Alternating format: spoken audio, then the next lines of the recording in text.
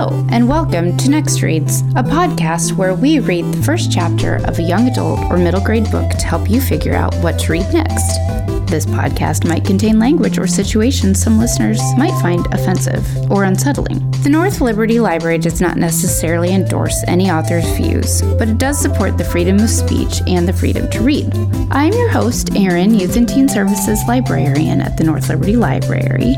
My pronouns are she and her. Welcome, listeners.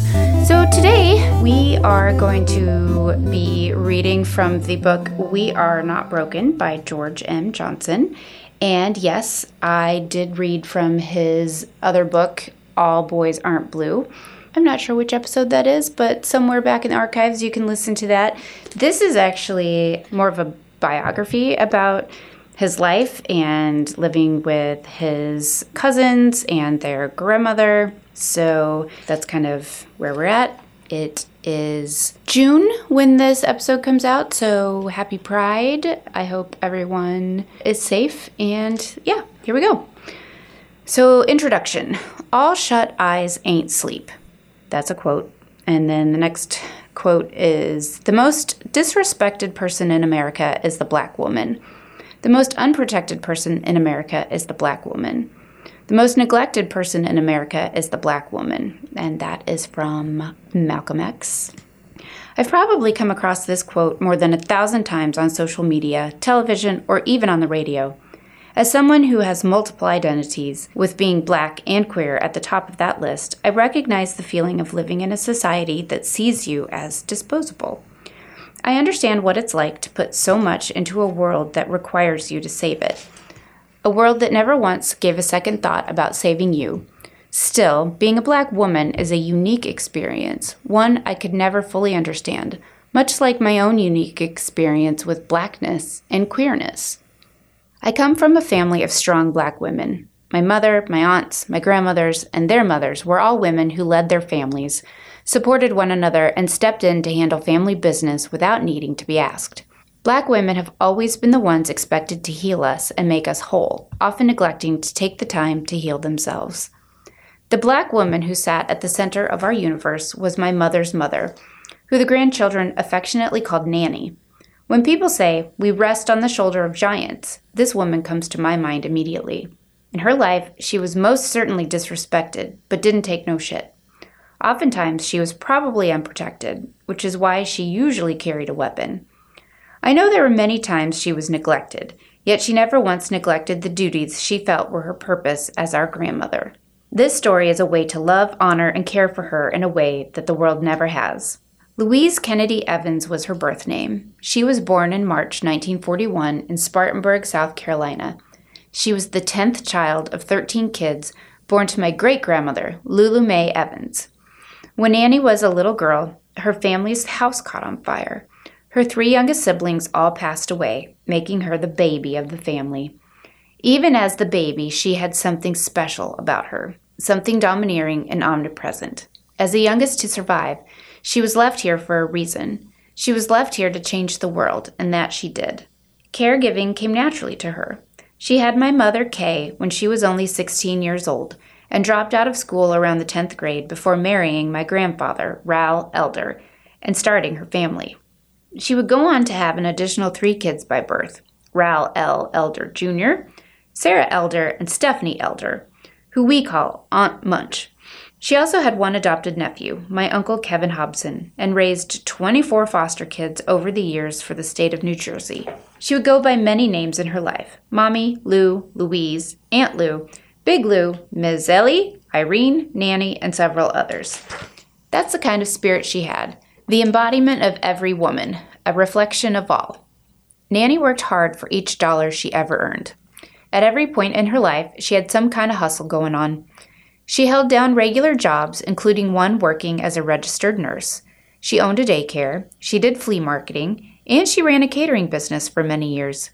She had other side hustles, including my favorite, providing microloans to the women in her church. With the loans, the women would buy diamonds from Mrs. Ruth, the diamond lady in our neighborhood, and pay her back at a low interest rate. Nanny kept a little red book in which she detailed all the money she was owed and used it to track payments. She was that type of boss. With all that she had going on, though, her greatest investment was in her grandkids. Or, as she would say, the grands. We got the most of her time, love, and energy, something none of us will ever forget. Nanny always used to say the world was playing a trick on her because she kept having grandsons. First my cousin Lil Raul and Lil Kevin in 1980. Then my cousin Rasul in 1981. Me in 1985. My younger brother Garrett in 1988. And my cousin Justice in 1994. She desperately wanted a granddaughter. But with me, an effeminate boy who spent the most time with her, I think she got a little bit of what she wanted. Still, she would have to wait nearly 25 years after her first grandchild was born before our little cousin Kennedy Elder Law arrived in 2004. Kennedy was sort of named after Nanny, with Nanny's middle name being her first name. Nanny got to live her final years with a granddaughter as a sidekick and best friend. Although, in our own way, each of us felt we held the title of her bestie. But that's the magic of the Black family dynamic. People in our family don't just use son, daughter, cousin, or grandmother as a placeholder. We do the work to actually become friends. I want to be clear when I say you don't grow up in a home with a Black grandmother where wisdom isn't being shared on a daily basis.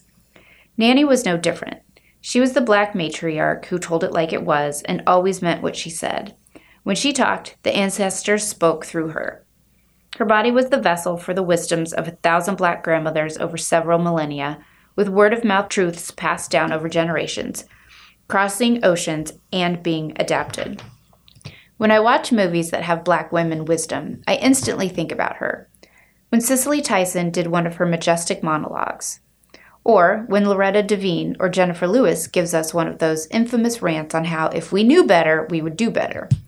Or anytime I read the texts of Angela Davis, Audre Lorde, Nikki Giovanni, and the mighty Toni Morrison, I'm immediately enveloped in their words, the warmth, the Blackness. It's the same warmth I felt each time my grandmother scolded me and molded me, and a feeling I think we all share. Nanny always used to say, the things I didn't get right with my kids, I tried my hardest to get right with my grandkids. The lengths she went to ensure that we had the best of everything are a testament to how she truly was a woman of her word. Her word was her bond. Of course, no one ever gets everything right, but for a woman who defied the odds since childhood, she came damn close to getting it right with all of us. Sometimes I have this vision, a vision of 4 little Black boys lying in the bed, sleeping after a long day of bike rides and video games, 4 heads sticking out from underneath the covers at the top of the bed, the moonlight streaming through the window, illuminating the room. Nanny comes into view, walking up the hallway, peeking in to make sure that we are okay before she finally goes to bed. I imagine what she was thinking in that moment, how beautifully the moonlight danced on our skin, how, although we gave her hell every day, having us with her still felt like heaven. Wondering who we would turn out to be when we got older, wondering if the words and lessons she gave us day in and day out would be remembered. I often think about the power of the Black word, the way we've passed down traditions since the beginning of time.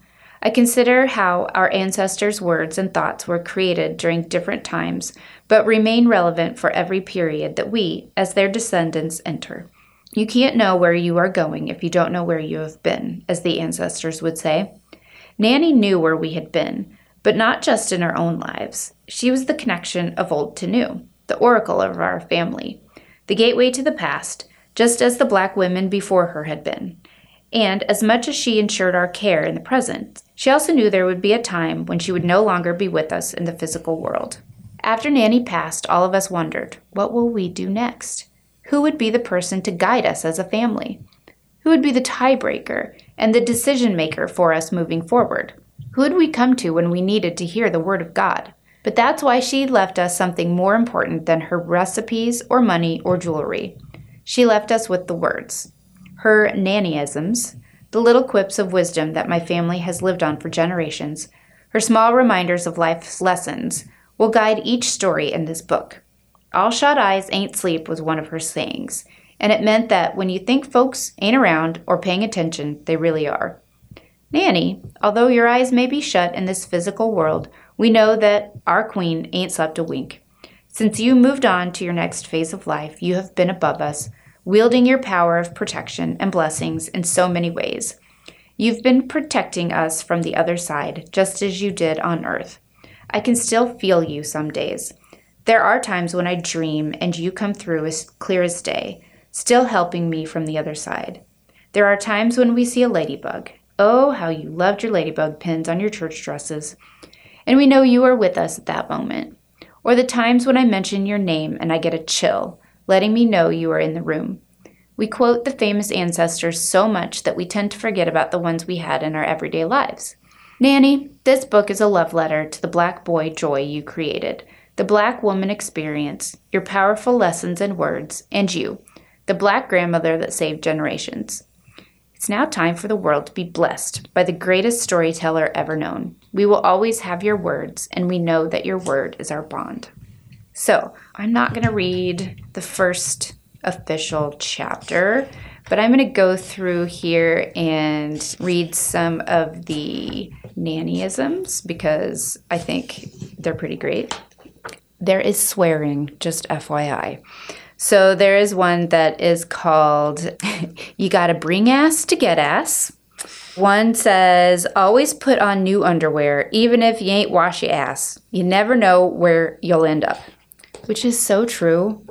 You should always have clean underwear on because you just don't ever know what's going to happen. So here's one that says, I'm putting everybody in a paper bag and shaking it up. The one that fall out first, I'm whooping the ass. So I think that's like, if everybody did it or everybody was involved, like everybody needs to fess up because she's going to get one of you. Also, I think she really likes to use the word ass. There's another one. I'll be on your ass like 40 going north, which means that she's probably never going to let up on you to make sure that you're doing the right thing. Here's a good one. A lie ain't a side of the story. It's a lie. So definitely Nanny's not fond of lying, which, I think that's pretty great. And then here's another good one, and I'll stop here. If you use measuring cups, your food will taste measured. Taste your food while you cook it and adjust accordingly. So there we go. Anyway, I love nonfiction, and I love that this book is dedicated and based on his grandmother, which I love. I think that a lot of times we are very disconnected from our families, and it's a good idea if you still have a grandma or grandpa in your life, get to know them. Ask them their stories and write them down and record it because you never know what you're going to learn. All right, so I will try to post some read-alikes in the show notes, and I want to thank you for listening, and we will see you next time on another Next Reads.